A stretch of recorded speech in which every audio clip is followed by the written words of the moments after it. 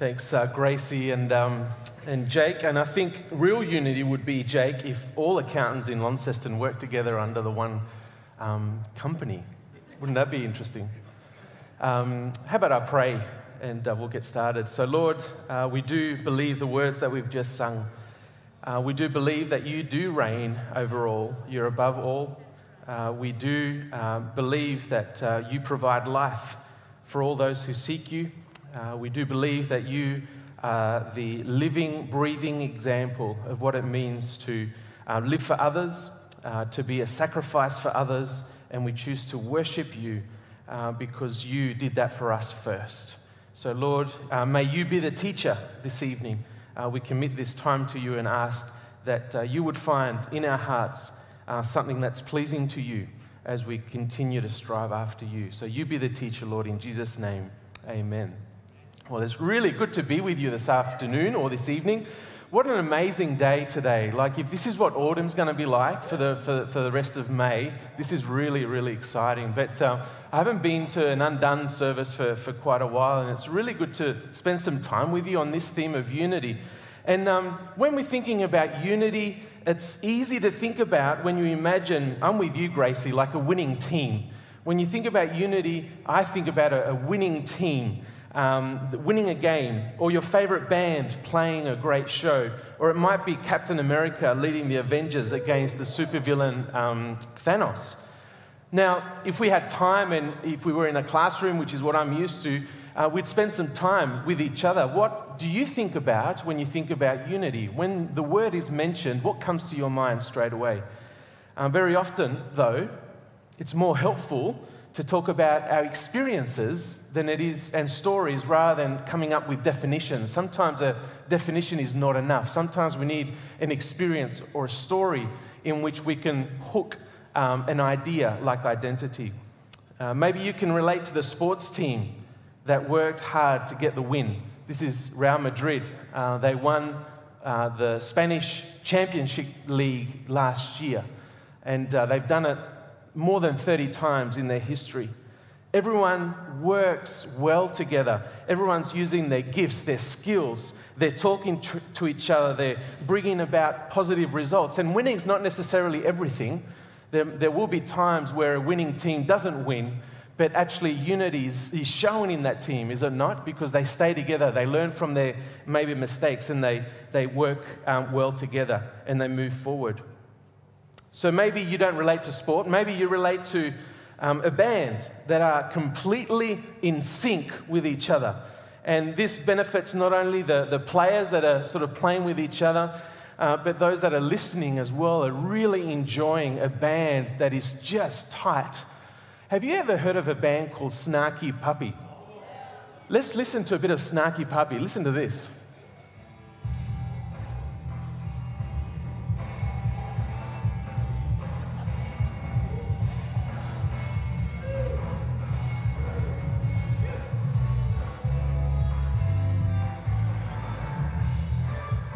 Now, our Facebook feed will probably block this service now because it'll pick up the copyright issue there. But Snarky Puppy, what a crazy name for an instrumental band. There's probably I think there's about 20 members in the band. And in the recording that you heard, there's probably about 15 of them are playing together. Brass, keyboards, there's probably about 1,300 guitarists there, a couple of drummers and a couple of bass players. But when a band comes together, there's the joy that comes from that experience is so rewarding. Maybe you don't like sport, maybe you don't like the idea of a band. What about the story of good versus evil? To bring about unity, like the Avengers, who have worked together, sometimes at great cost and sacrifice. They need to work in order to bring order and justice to the universe. So unity, as I've described it in those scenarios, brings joy, does it not? Fulfillment. It brings power. The impossible becomes possible. There's purpose. The idea of one voice is being heard. And if we think about unity as a group of people with mutual desire to move together in the same direction, then Undone is no exception to unity. You guys are no exception to being united. And what about the areas of your life, like we've just heard from Jake and Gracie? What about things like your relationships? If you're a follower of Jesus, then unity doesn't stop when you leave this church service. Unity is something that permeates all the aspects of our lives. Your relationships, what about if you are married or if you are dating someone? How does unity look like in those spaces? What about your family? What about the place where you work? What about the place where you study? What about your friends? So if we're describing unity, then it could be helpful to describe disunity. And you may have been in those situations. What does it feel like when things aren't working well together? Frustration. Maybe there's a bit of anger. Maybe there's loneliness. Maybe there's self-centeredness. There's lack of purpose and direction. There's hurt. There's conflict. There's pain. There's brokenness. And sometimes in disunity, there's complete silence. Just cut those ties and not speak. But as much as I like team sport and as much as I like music and I like the Avengers, really the greatest example of unity is with God himself. God is the one who demonstrates what unity looks like, and this is made evident through Jesus. And that's really the point that I want to drive home tonight. When you think about unity, Jesus is the answer. So right from the beginning of time, God reveals who he is in terms of his own community that lives within his own being, that lives within his own being. Let me read you from the Gospel of John, right at the very start. It begins with these words. In the beginning was the Word was with God, and the Word was fully God. The Word was with God in the beginning. All things were created by him, and apart from him, not even one thing was created that has been created. In him was life, and the life was the light of mankind. And the light shines on in the darkness, but the darkness has not mastered it. We call this the idea of God in community with himself. We're talking about the Trinity. If you want to think about it in terms of theology, it's the relationship that exists between the Father, the Son, and the Holy Spirit. If we're going to be talking about unity in the church, this is the starting point. Unity begins with God himself, because he is a united God. He is united with the Son. He is united with the Spirit. And throughout Scripture, you see them operating backwards and forwards, if you like. By the time Jesus dies on the cross and he's about to leave, he says to his disciples, I'm going to hand over a spirit that's going to come on you. And the Spirit's role is to remind believers of where Jesus is. And Jesus, in turn, draws attention to the Father. And there's this amazing community that is at play. And so, if I were to summarize it, I would just simply say unity is central to who God is. And in fact, it's so central that Jesus, when he prays just before he goes to the cross, he prays specifically for unity. Out of all the things that he could have prayed for, unity is the thing. And I'll get to Romans eventually, because that's the point of this series. But Paul, who wrote Romans, the Apostle Paul, is only teaching what Jesus has already taught. Paul is not coming up with something new. And so I want to spend some time with Jesus, in particular in the Gospel of John. And you know how, well, you might not know, in the morning at Door of Hope, we did a series called Sermon on the Mount. And that is around very important chapters early on in Matthew, chapter 5, 6, and 7. Well, John chapter 14, 15, 16, and 17 is a collection of what Jesus said, just his parting words. Here you find the language of vine and the branches. Abide with me and I will abide with you. What's going to happen when you are persecuted? And then in chapter 17, he begins with a three-way prayer. He prays for himself. And he says to Jesus, he says to the Father, glorify me right now so that I can glorify you. This is moments before the cross. And then the second part of that is that he prays for his disciples. And then the third element of the prayer is for his believers, for all believers. And this is what we read in John chapter 17 on the screen. You'll see it. This is Jesus speaking. I'm not praying only on their behalf, but also on behalf of those who believe in me through their testimony, that they may all be one, just as you, Father, are in me and I am in you. I pray that they will be in us, so that the world will believe that you sent me. The glory you gave to me, I have given to them, that they may be one just as we are one. I in them and you in me, that they may be completely one, so that the world will know that you sent me and you have loved them just as you have loved me. Hear what Jesus is saying here. Unity is central so that the world will know Jesus. That's the point of unity. Unity is not just so that you can feel good and do the winning thing, or so you can have purpose in your life. Unity, in the context of our faith in Christ, is so that we can glorify God and so that the world around us can see that God does exist, that He is true, that He is loving, that He is gracious. And this is so rich with theology because Jesus, he invites His believers to form what Paul later describes His body. And so we do this with communion as a way of reminding ourselves that we are taking on the body of Christ and also the blood of Christ to be united.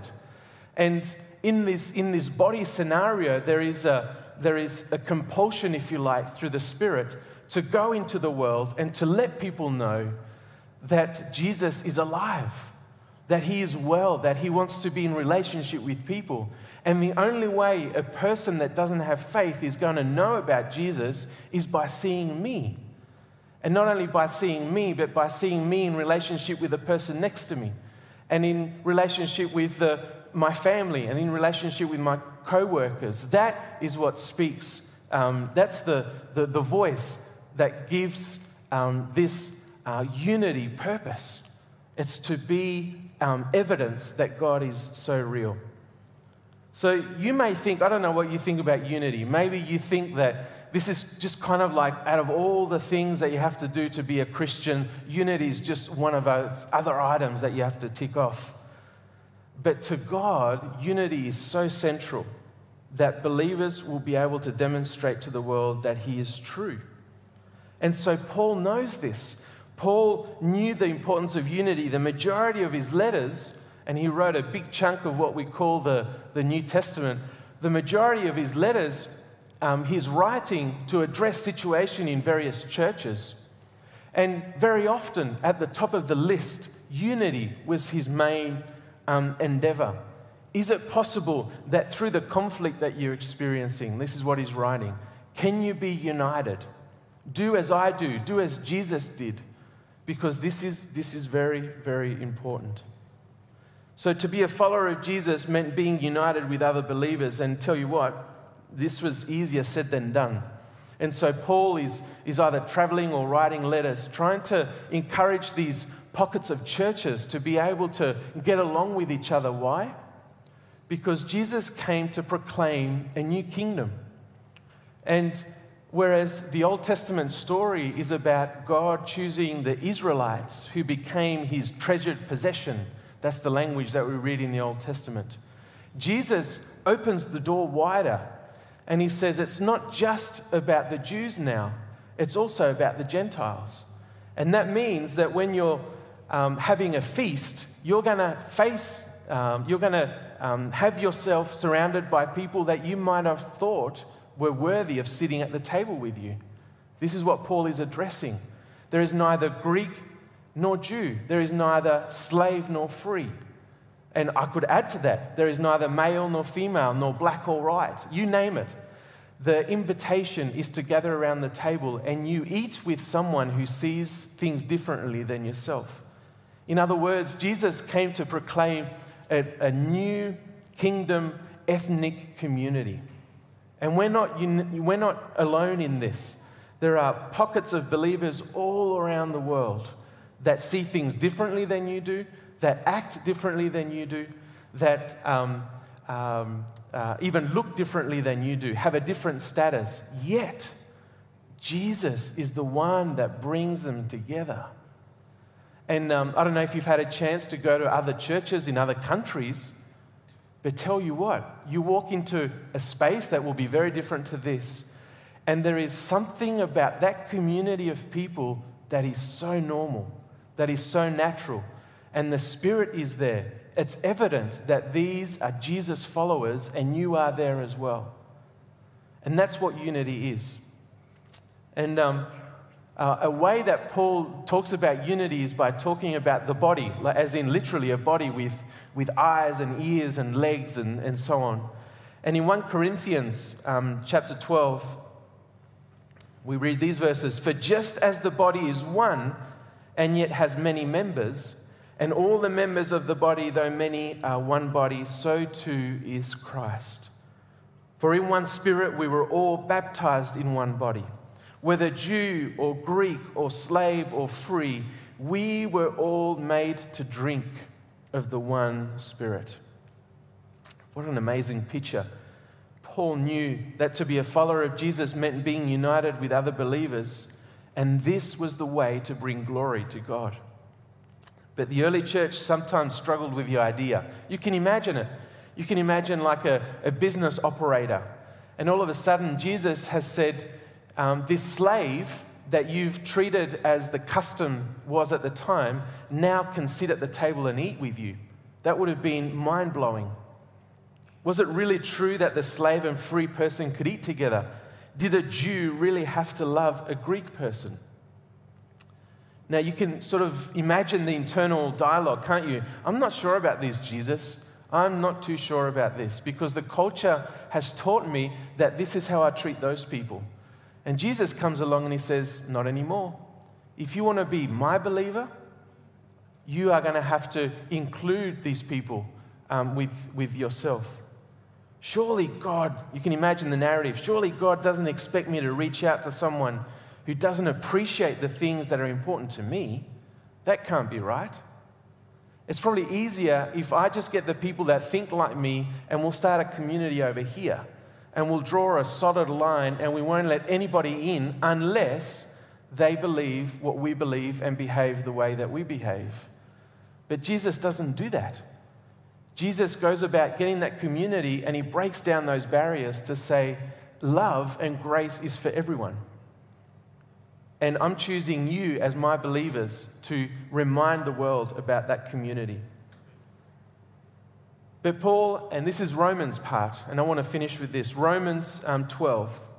Paul has an answer to this narrative, to these stories that we have in our heads about people that are different to ourselves. And in Romans 12, we read these verses from 3 to 5.